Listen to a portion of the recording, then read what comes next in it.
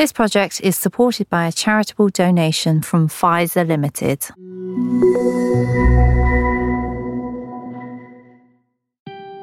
Hello, I'm Victoria Derbyshire. I was 46 years old and getting on with my happy life. I didn't feel as though I had a care in the world. And then came breast cancer. This podcast, brought to you by the Future Dreams Breast Cancer Charity, is for those of you who've experienced a moment like that. And everyone in your life that's affected too. Your family, your friends, your work colleagues, the people who are caring for you, who hold you close, the people you lean on. It's a podcast for that moment and for what happens next. This episode is called Breast Cancer and My Head. And we're talking about how a cancer diagnosis can affect your mental health. And I have three women here who are going to talk about their own experiences. Welcome, ladies. Hello. Hi. Hello. Now, please do introduce yourselves. Hello, everyone. My name's Chevelle. I'm 30 years of age now. I was diagnosed with breast cancer, triple negative breast cancer, in the summer of 2019. What can I say? It came as a complete shock. Happy, energetic, was in the gym 4 times a week, lifting weights, boxing, and then breast cancer happened. And at the moment, I'm on my road to recovery.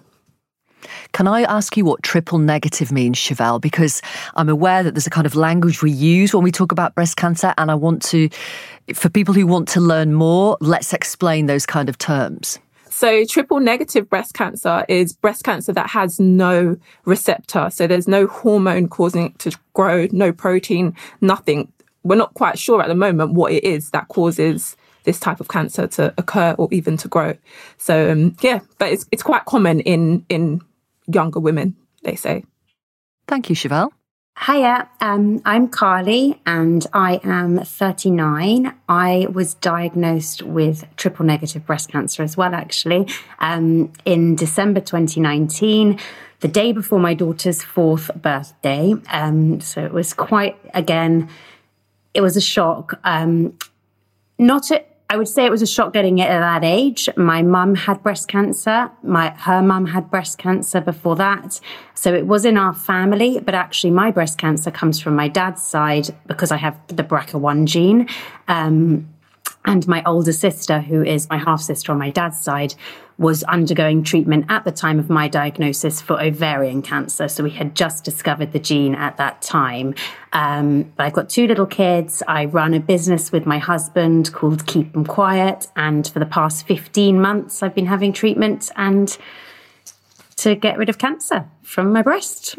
And the BRCA1 gene means an inherited gene, as you described. It came from your father's side. Mm-hmm. It's an abnormal gene, which means that women are more vulnerable to being diagnosed with either breast cancer or ovarian cancer. Yeah, exactly. So we were 5 months apart, me and my sister. Wow, were you? Yeah, and it had been lying kind of undetected that whole time otherwise because there just wasn't young cancer in our family.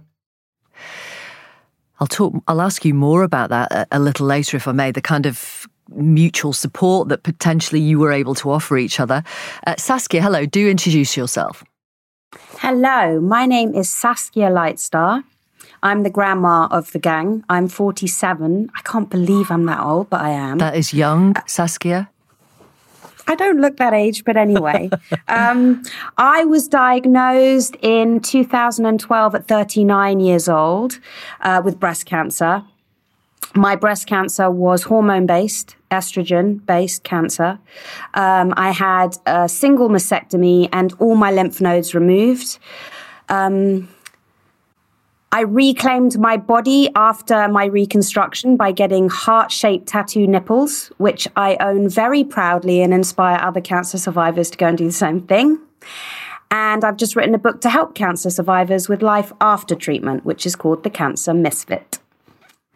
And we are all talking to each other via Zoom. So I am going to ask you later, Saskia, if you would feel comfortable in showing us your heart-shaped tattoos on your nipples. So I'm going to leave that thought with you now. Absolutely. You can think about it. There is seriously no pressure. Do not feel under any obligation. But I'll leave that with you. So I want to ask you all, first of all, before you had breast cancer, give me 3 words your friends would have used to describe you, and then how many of them still apply. Chevelle. It's such a, that daunting question, and you're like, oh, what can I use? But I think they would have most probably said that I was extremely goofy. Goofy? What do you mean? Yeah, I don't act my age at all. Okay. I'm the person that's always laughing inappropriately sometimes. Everything is funny to me. I would say also very, very anxious. Before cancer, extremely anxious. So it was almost like I would preempt that something bad was going to happen to me all the time. Extremely anxious. And I would also say empathetic. I'm always feeling what others are feeling. Literally, I feel bad for that person. Oh no, can I help that person? So that was definitely me before cancer. I would say that they currently still do apply now, in different contexts though. Yes. During my cancer diagnosis, the goofiness probably disappeared quite a bit because I kind of went a bit silent. It was a bit, oh God, I can't laugh at this stuff anymore, or I can't make that joke anymore, because I felt like, what if it actually does happen now? After my cancer diagnosis. Also, the anxiety is still very much there. It came and went. I would probably say it's back at its all-time high at the moment. Okay. But we'll come back to that. Yeah, absolutely. Okay. And I can tell from your voice and the way you talk, the empathy is definitely still there, Chevelle. I can feel it. What about yourself, Carly? So it's interesting we are talking about the head today, because these kind of questions do, again, I really resonate. I get so anxious, like, oh my God, what am I going to say? So they probably might have said anxious as well. Very social. I was a bit of a party animal. And probably supportive, I think, similar to Chevelle, very empathic, and we'll get into it later. But I've been through a lot leading up to my cancer diagnosis, which I think lended me to be kind of someone that's a really good listener, and those kind of things. Sure. Which I would say still do all apply, although the party animal aspect potentially, I don't know, we'll have to work that out. There's been lockdown, and yes. I stopped drinking when I got diagnosed and changed my diet a bit. So we'll see how I come to parties these days. I don't know. Yeah. It will be different, changed. Definitely. Yeah. Saskia, 3 words that your friends would have used about you and which still apply. Okay. Superficial. Really? Definitely. Yeah, very. I was all about the, £600 designer bag or pair of shoes, and I thought that measured my self-worth. So yeah, superficial, unconventional, and aimless, if that makes sense. It does. But now? Okay. Now, the only one that still applies is unconventional, which is the one I like most of all. Great one. Yeah. Yeah, it's a good one. The other 2, no, I've got meaning in my life now, and I have purpose in my life now, thanks to breast cancer. Thanks to breast cancer? 100%. Okay. Yeah. Go on. Tell us more. I know that we all assume when we get breast cancer that you go through something like this, that it's worse than hell. But I believe that it's in the darkest times when we go through a horrific trauma like breast cancer that we can shed a lot of skin that no longer serves us, and we can actually really connect to the truest part of ourselves and actually become a greater version of ourselves as a consequence of the hell that we went through. Okay. Chevelle, would you agree with that or not? I was going to say, I completely agree with what you've just said, because I used to always liken it to the best and the worst time of my life. So Yeah, It was the best because I was discovering so much about myself, and all the things that I thought mattered didn't matter anymore. Like what? And it was Like the what? worst. Give me an example. So, for example, similar to Saskia, I loved my hair. I loved how I looked. I loved all the things that were taken from me when I had cancer. Also, I I was very quiet before cancer. So doing something like this, I probably would never have done it. Really? Speaking in public, I probably would never have done it. I would always shy away from it. Whereas since having my diagnosis, it really empowered me, and it gave me that sense of, you know, I can do something to help other people going through what I'm going through. You know, such a lonely, and the journey is different for everyone, but it's so lonely. So that's why I say it's the best and worst time of my life. Okay. And Carly, what about you? I completely agree. I would say that I love the person I am now after cancer way more than I ever loved the Carly before I had cancer. But what was wrong with the Carly before? Absolutely nothing, but clearly my attitude was what was wrong. And I guess that's the whole mental health thing. I've suffered with eating disorders as a teenager, that kind of self-loathing and never thinking I'm good enough. And I think, and that cancer diagnosis, especially when it comes to my eating disorder and my attitude towards my body, like I wouldn't say I'm body confident, that's, you know, a work in progress, but I am so appreciative of my body. It has gone through so much. It has changed physically so much. I don't aspire to have this like perfect body anymore. That's changed. And the hair thing as well with Chevelle, like I had long blonde hair and it was my identity, and it's gone. It strips you of everything. I would say breast cancer and the treatment, and it's not necessarily a bad thing because I think it strips you closer to your soul. Just describe your hair now, Carly. Oh, my hair now is like, you can't do anything with it. It's just the fluffiest, like, strangest style. It's above your shoulders now, and it looks quite curly, quite wavy on your head, and you've got a I can't see properly on Zoom. Is it a clip in one side or a... I mean, to be honest with you, I'm wearing about seven clips at the minute. Yeah. Try and tame. It's growing. Because I cold cap, so I didn't ever lose my hair completely. But it's coming back. It lost a lot of it, and it's kind of coming back in this very strange style. But I'm embracing it. What can you do? Just to say, the cold cap, for those who don't know, is a cap that some women choose to wear when they're going through chemo. It freezes the follicles on the top of your head and can help women prevent hair loss. It doesn't always work, but it certainly can help. Now, let me ask all of you, and Chevelle, I'll start with you. What was the biggest mental challenge for you after your diagnosis? I think after my diagnosis, I mean, we can go to the day that I was diagnosed, the moment. It was, oh my gosh, how am I going to tell everyone that I got cancer? That's how I saw it. It was, I got cancer. It was almost as if I believed that I had caught it or something like that. And it was telling people that I had this disease and then having to deal with what it was going to do to my body. So it was like there was different stages. So it was, the losing my hair was a big thing. But I think to date, the biggest struggle, I would say, is probably, I had a mastectomy of my right breast, which is where I had the cancer. And I had immediate reconstruction. I would say that is probably that's probably my most kind of life-changing thing that kind of really gets me. Sometimes I think about it and I look in the mirror and I'm like, oh my goodness, I've got a fake boob. That's literally how. And does that mess with your head? It does, because I feel like this happened all before I was 30. What 30-year-old do I know that's had to go through this? You know, and in a world where Instagram and social media is so rife, I look at people's...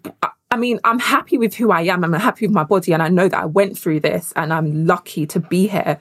But it still doesn't take away the fact that, you know, when I wear certain tops, you know, my cleavage is... I've got cleavage that's lopsided. Mm-hmm. And... yeah, that's probably the hardest challenge at the moment is dealing with that. Yeah. Carly, I wonder, was your mental health or the mental health of those around you something that you were aware of? I mean, you talked about eating disorders when you were younger. I'm guessing it was something you were aware of. So I have actually been in therapy on and off since I was 13. I've had about 9 different therapists. I'm in therapy currently still with a therapist I was referred to when I was having radiotherapy, and my mental health really took a a knock at that stage. And actually, it's for the first time I'm doing something called compassion focused therapy, which is a different type of therapy to anything I've ever done before.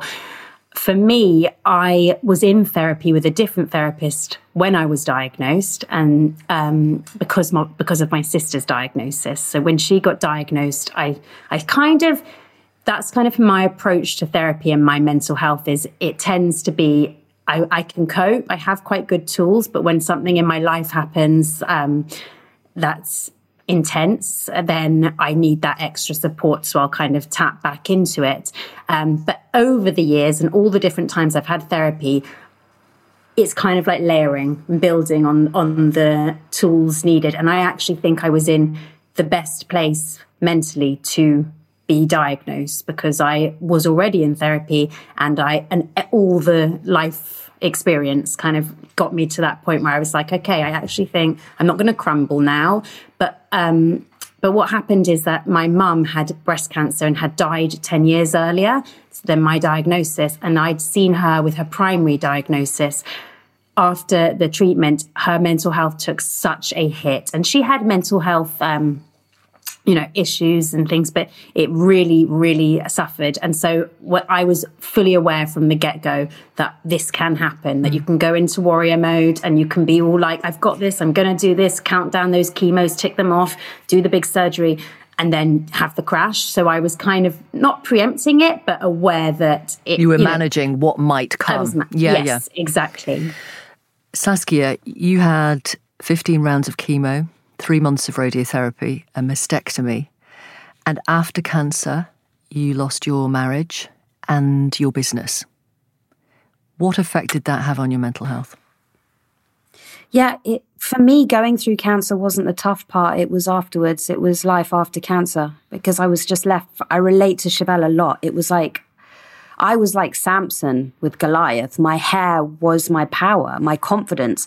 I was this rock chick. I only wore like corsets, with my great, amazing cleavage. And suddenly I had to go out and only buy baggy clothes, especially before the reconstruction. I covered all the mirrors in my house because I couldn't stand the reflection of myself. Did you? So it was that journey of pure self-hate. And I think when you haven't got a choice, when the things that you depend on for your self-worth are taken away from you, it's like you're forced to go within and work out how you can love yourself another way. And I think that's what I spent 3 years in very deep depression. And that was that journey of, okay, I'm going to have to try and find a way to love myself without without my cleavage and without my hair. I thought the best version of myself was the person I was before cancer. I was wrong. And I think a lot of women make that mistake. I think women think the best me was me pre-diagnosis, but that's only because we don't give ourselves a chance to get to know ourselves now and stop comparing ourselves. And it's amazing that you faced something like cancer and did all that treatment to survive and be alive. And then your mental health was in that place, which I think is really somewhere that a lot of us will kind of veer to when it is all over, all the treatments. Yeah. It is the hardest part, I think, for sure. Yeah. I feel like the doctors need to at least warn people that the cancer journey isn't going to finish just because your treatment has, that now the tsunami of emotions is going to whack you between the eyes and it's normal that happens, My oncologist called it the black hole. Really? He referred to it, yeah. When I saw him after my treatment had finished, he did say, because I think I was... That's what it felt like. Struggling. Yeah, and it kind of felt like that, exactly. I want to say it doesn't always happen. We shouldn't give people the impression that this is an inevitability. Yeah. For what it's worth, when I got to the end of my treatment, I was, as a lot of people are, completely euphoric. Literally tears, arms in the air, all the rest of it. I mean, right at the end of radiotherapy. And then over the next couple of weeks, I did a bit of crying and I thought, what the hell just happened? It was the first, because on the going through treatment, I was focused on getting through each day, being as positive as I could and focus. And then when it was over, then you think, what the hell was that? And I thought, I think I'm probably going to have to go and see a counsellor because I didn't want to keep boring my family and my friends and my partner and all the rest of it. And actually what I did was I started going to the gym, and then I found I didn't need to go and see a counsellor. For some reason, trying to strengthen my body a bit helps strengthen my mind. Mm-hmm. So there are different ways, and it works. I mean, it worked. The reason I was going to the gym, by the way, is because bloody tamoxifen was giving me massive joint pains, and I needed to find a way of managing that. So it works in that sense. You're correct that obviously not everyone really struggles with their mental health after, but what it is I think everyone has that moment of stillness where the medical appointments stop. It's not as intense. You're suddenly kind of set free. And I too you had that euphoric, I've finished treatment, it's amazing. Yeah. But you have so much more time to think suddenly, and it's just inevitable. You're going to have that, what the hell has just happened? Mm. Throw in COVID and like homeschooling, you literally, I mean, I think I'm in like, what the hell has just happened? Well, let me ask you, so there might be people listening to this who haven't had cancer and are thinking, come on, I mean, you had treatment to get rid of cancer. You're alive. Why isn't your mental health on a high? Why aren't you on a high? That's what I think we think that as well, though. Mm. You know, that's the problem, is people keep quiet because of the guilt and shame. Yeah. I felt such guilt and shame. It's like, wait a minute, my friends and family revolve their lives around me for nearly 2 years. Yeah. The doctors, the nurses, everything was about me. I'm better. And now I have the audacity to be depressed. You know what I mean? It's like, what? So true. How dare you? How dare you be depressed? And how dare me? Yeah. And there is a lot of pressure because everyone does want it to just be done. Mm. They're just so like, let's close that door. Come on, let's get back to our normal lives. Get back to it. Yeah. That's why I'm so hard on myself. Literally, I wake up and I'm like, come on, you got to get up. You got to go running. You got to do this. And then I'm like, oh, my elbow hurts. My knee hurts. And people around me don't understand that. They're like, but you're okay now. You had treatment over a year ago. You're good. And I'm like, no, but my joints are so painful. But then I think it's important as well that we need to remember that we've gone through something so traumatic. Our bodies literally went back to square one, you know, and we've just got to, I literally take time out and say to myself, well done, Chevelle, you've actually made it through something that was It's a massive crazy. achievement. It's a massive achievement. I wonder, let me ask you, were there things that you were worried about that in hindsight you needn't have been, that didn't come to pass? I think for me, my biggest worry was when I went through chemotherapy. I think because of what I had seen on TV or what I had known of chemotherapy. So two very close people to me in my life, one of my cousins and my grandmother actually both had cancer, and they sadly passed away. But it was after having chemo, it happened so quickly for them. And I think I then had that in my head. I didn't know that there were so many people who have had chemotherapy and were completely fine afterwards. Mm. So, and I guess I'm one of those people. So I think that's important as well, is that we let people know that, you know, having chemotherapy doesn't mean the end of the world, if that makes sense. It does. Yeah. It does.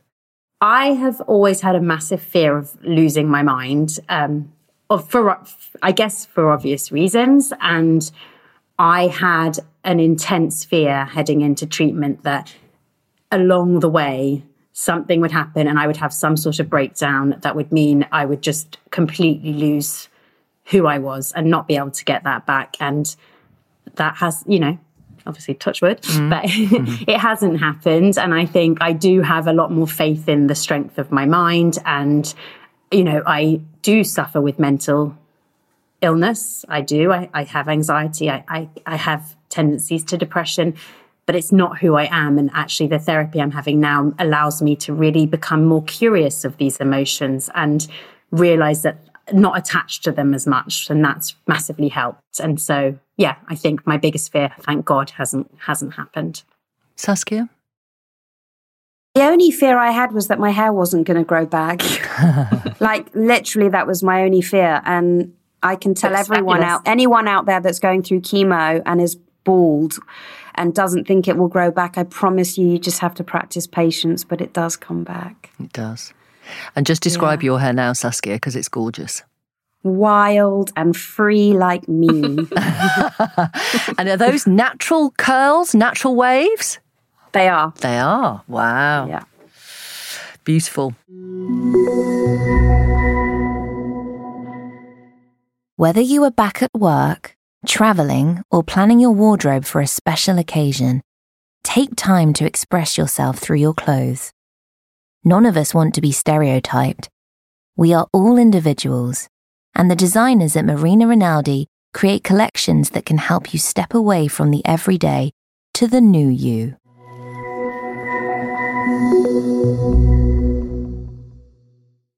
I want to ask you about the language around mental health issues. Often you will see on a website or read in an article which says so-and-so is battling depression or battling their demons. And the same language can be used for cancer. So-and-so is battling cancer. What do you think of that kind of language? I mean, I can say I think it automatically puts a kind of shame on it for me when I think about those type of words, especially to do with, mental health. Similar to Sienna, like growing up, I've had counselling for multiple of different issues, and I always kept it secret because I didn't like the word depression. I didn't like the word anxiety. I didn't like those phrases. I wasn't able to understand what I was going through, and using the terms like battling cancer and things like that. Everybody's journey is really different within this process. And I can say I'm someone who I was lucky. I actually handled the process quite well. And using the term battling, it kind of just puts that, oh, I feel sorry for you, or I feel this, or I feel that. And I mean, that's great. But when I'm going through it, I don't want you to kind of sit there saying, oh, I feel really bad for you. You don't want pity. I don't want pity at all. When I was going through it, I didn't want the pity because I didn't feel like that pity. After chemotherapy, I was, don't get me wrong, I had my days where I may have felt a bit weak, but I was pretty good throughout it. So, yeah. I also think the word battling, it really has like that connotation of it's you against that thing. And I don't know if you all felt the same, but for me, I didn't want to be like, I hate cancer. I hate cancer. Cancer took my mum from me. Cancer meant I never met my grandma, and now I've got cancer and my sister, all of this. For me, it was never like that. I don't think I have ever said I hate cancer, because actually it's part of just how my life was meant to pan out. And again, like I said, I wouldn't be who I am now if not for having it. So to battle it doesn't feel right. Like, I just had it within me, and I've had treatment and things to remove it from my life, but definitely never felt for me like a battle. And I think the mental health thing as well, it's just not, it feels too angry against what lives within me. Can I say I actually feel the opposite. Yeah. So for me, I feel like having cancer treatment is like going to war. It's a battle. And I feel like when you finish treatment, you are pretty much, it's very similar to a soldier coming back from a war. They don't come back from serving time, in Iraq or Afghanistan or wherever it is, and everyone expects them to have a spring in their step and go, whoopee, let's go out and have fun. No, because they're shell-shocked and they're traumatized by what they've been through. And I feel like cancer treatment is a war. You go to battle. And by the time you're finished, I felt like this battered soldier that just was... Now it's like you have to learn to live normal life again. If you had died from cancer, would that have meant that you had lost your battle? Yes, for me, personally, yes. Absolutely. The way I always speak about, just because obviously my mum did die from breast cancer, is I don't view it in that way. For me, cancer was just it just played more unfairly in the end. But I don't think she fought any less than I have fought, or, you know, so I don't feel like there was necessarily a losing of a battle. I just think cancer's just trickier, just trickier. Saskia, you told us earlier that you tried to end your life after you'd come through treatment and your marriage had disintegrated and your business, you'd lost that. How did you come back from that? I feel like, you know, when people talk about dark night of the soul, I always try and picture it as, you know, that place in the ocean millions of miles from anywhere. And at the very, very, very bottom, it's so black down there that no person's ever been down there. It's so deep and dark. And that's where I was, at that bottom.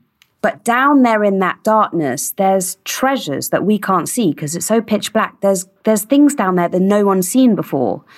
And I think what I did was, when I was at that bottom, I held on to those treasures. And when I came back to the surface, I brought those lessons and what I'd learned with me. And it just profoundly changed me as a person. But how? How did you come back from that? Practically, what did you do? I started exploring all things mind, body, and spirit, whether that was yoga, meditation. I discovered a woman called Louise Hay. If people don't know about her, they should look her up, because she's one of the pioneers of the self-help movement, about self-healing and self-love, self-acceptance.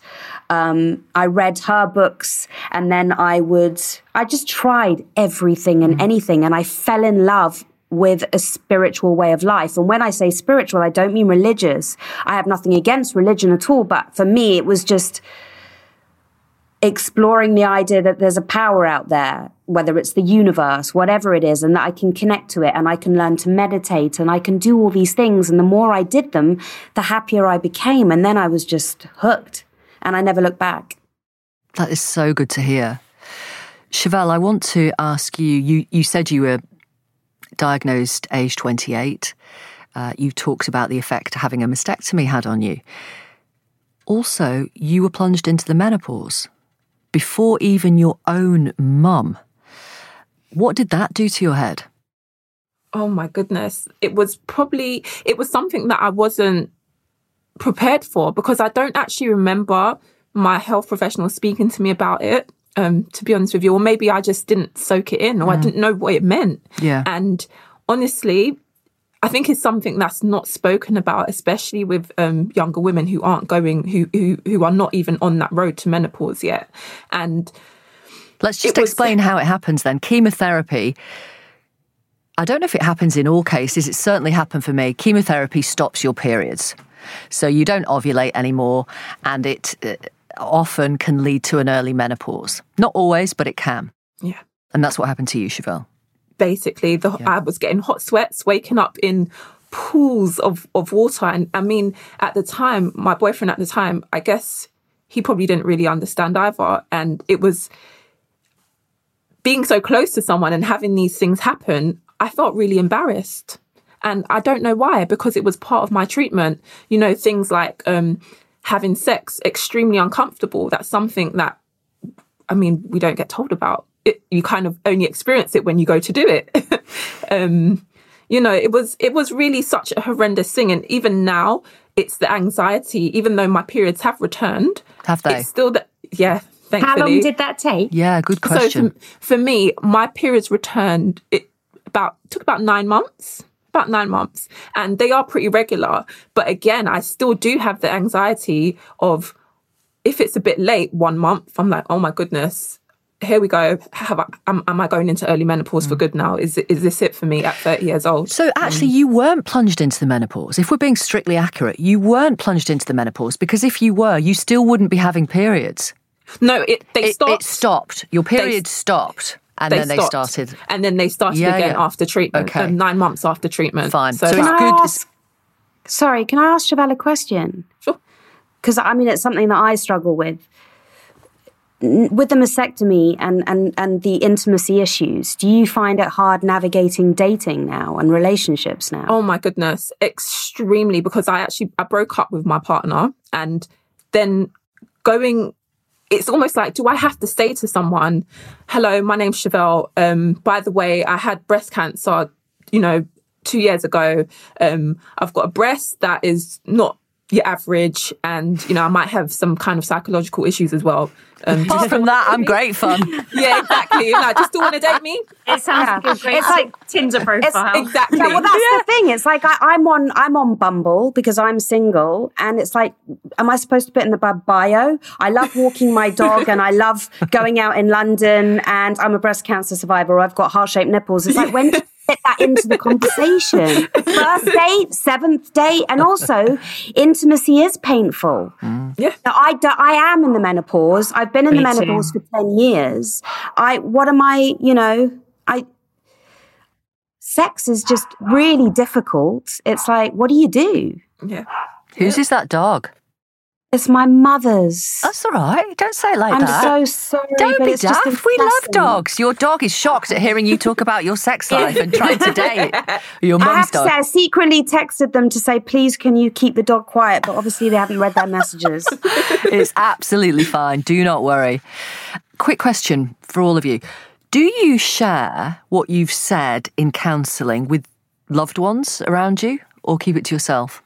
Oh, well, me, I'm a chatterbox. Now that I'm in counselling for cancer, I come out and I'm like, guys, this is what I spoke to my counsellor about. You've got to explore yourself. You should really go and get counselling, even if you haven't had the life-changing event. It's just good to really know who you are. And they look at me and they're like, whoa, I think you're telling us a bit too much information there. But for me, it's great. I feel like it's healing. Speaking is healing. So Totally agree. I'm a big advocate for therapy, and I'm not shy to say I'm in therapy and I've had therapy and all that stuff, but I don't necessarily share with everyone. Like, I think it's that sacred hour to open, and if you get a good therapist that has no judgment and you feel safe to just talk about everything, it's important. We've got, it's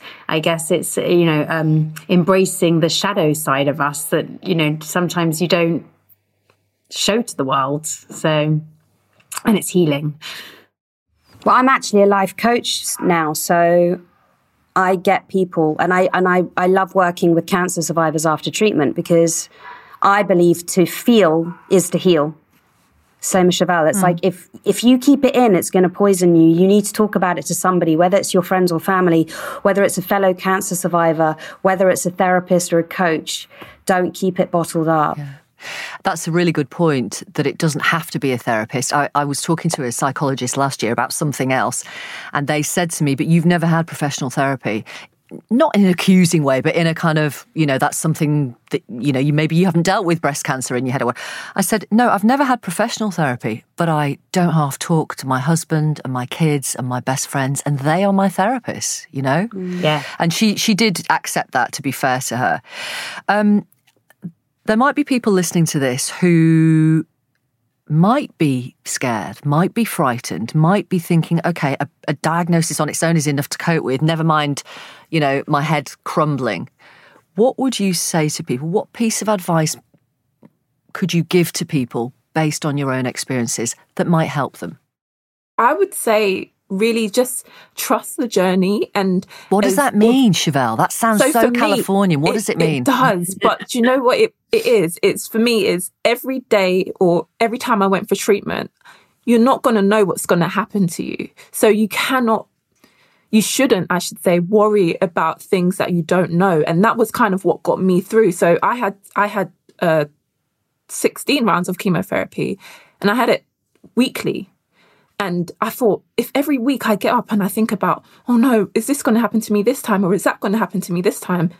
But guess what? I had 16 rounds later and I'm still here. So I went through all of worrying. What's the point in worrying when it might never happen? Yeah. I know that sounds... Take each day as it sounds so cliche, but honestly, just try to kind of be in your own safe place as well. And don't look at what happen to other people. That's another thing as well. It's kind of just trust within your own self, how you feel, and speak to your health professionals if you feel otherwise, if you feel something's wrong. Trust the medics who are treating you. Yeah. Carly?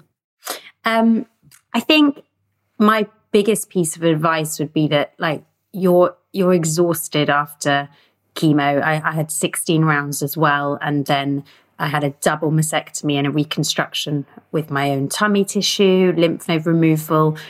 Whilst recovering from that, was back on immunotherapy, radiotherapy. And it was at that stage that I was just on the floor, because I was healing internally, externally, from the treatment, like everything. It was just coming at me in every direction. And so I think it was that I was exhausted. So my advice is, like, it's hard because it feels like for the longest time ever, you've just had no energy. But it's like, don't fight that lack of energy at the end. That's when you really need to kind of go into your cocoon and really not make plans. And I just ended up, when I was having my radiotherapy, the 3 weeks, the team there, they saw me. I was just in such a state, and they said, I don't want you to make any plans. And for the first time probably in my life, I cancelled plans, and I was just like, no.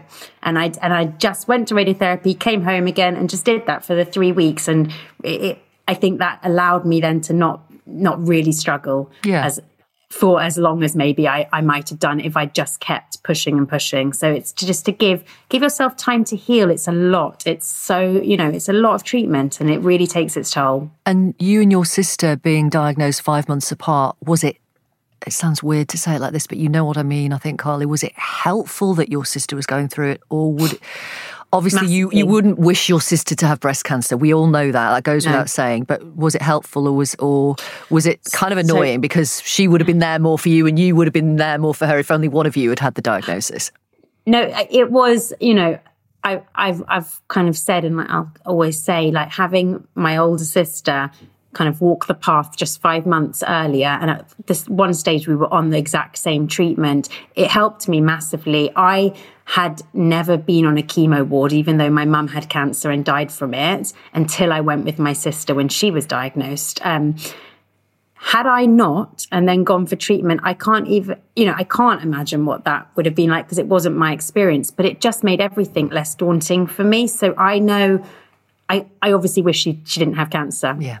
Regardless. Goes without saying. But she does, and it meant that together we've spoken every day, I think, of our diagnosis, and we provide humour to one another. We can have those conversations that maybe we protect the other family from to a degree. It's like with anything, I think, find your tribe in this, and it's that support that I've got amazing friends, but if you've gone through cancer, it's just a different level of kind of, I guess, experience, connection and support. Yeah, connection. Saskia, one piece of advice from you to people listening based on your own experiences. Don't beat yourself up. We all have a tendency of beating ourselves up. I've got to lose weight. I should be doing more. We all have our own messages that we hear in our heads. But the thing is you're going through cancer, or you've been through cancer, whatever it is in your place in the journey. Don't you think it's time you stopped beating yourself up? It's enough. So if you are feeling tired, if you are feeling angry, if you are feeling frustrated, if you are feeling depressed or sad, give yourself permission. There's nothing wrong with you. You're not broken. You've been through cancer. This is huge. Now is the time to just be really, really kind and loving and gentle with yourself, which most of us have never done before. Really good point. Yeah. Chevelle, will you stay goofy? What do you reckon? Definitely. I think my sense of humour has probably got even darker since having cancer, because now I can say anything because I have cancer. So yeah, you can use the cancer card when it comes to saying daft things. Yeah. And Saskia, do you think you've said goodbye forever to being superficial? Oh, yes. Well, look at this. Bye-bye, superficial. Totally. Right, before you go, you've been amazing, by the way, ladies. Thank you so much. Before you go, Chevelle, your T-shirt, I would like to describe it for people. It looks to me that it's a white T-shirt and on each breast there is a half-peeled banana. What the heck is Girl versus Cancer T-shirt. Is it? Oh, yeah. Wow. That's brilliant. Oh, that's superb. And Saskia. Yes. Can we see your heart-shaped nipples? Yeah, so you girls ready? Yeah, we're going to react. I've got no nipples at the minute, so this is great. Okay. Well, then this is inspiration. Yeah. Oh, my Amazing. God.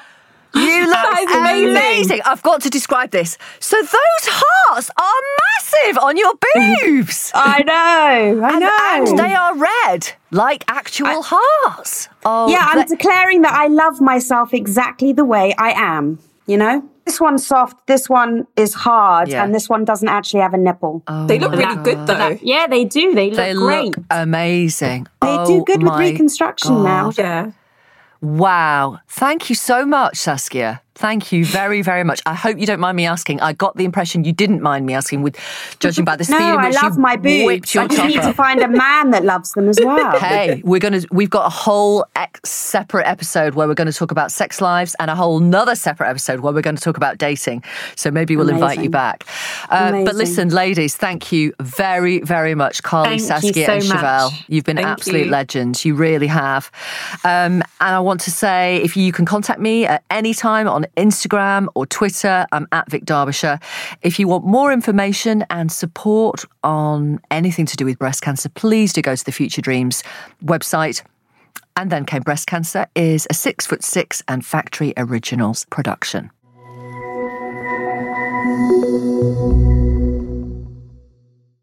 Future Dreams Breast Cancer Charity hopes you found this podcast helpful. We fund awareness, support and research.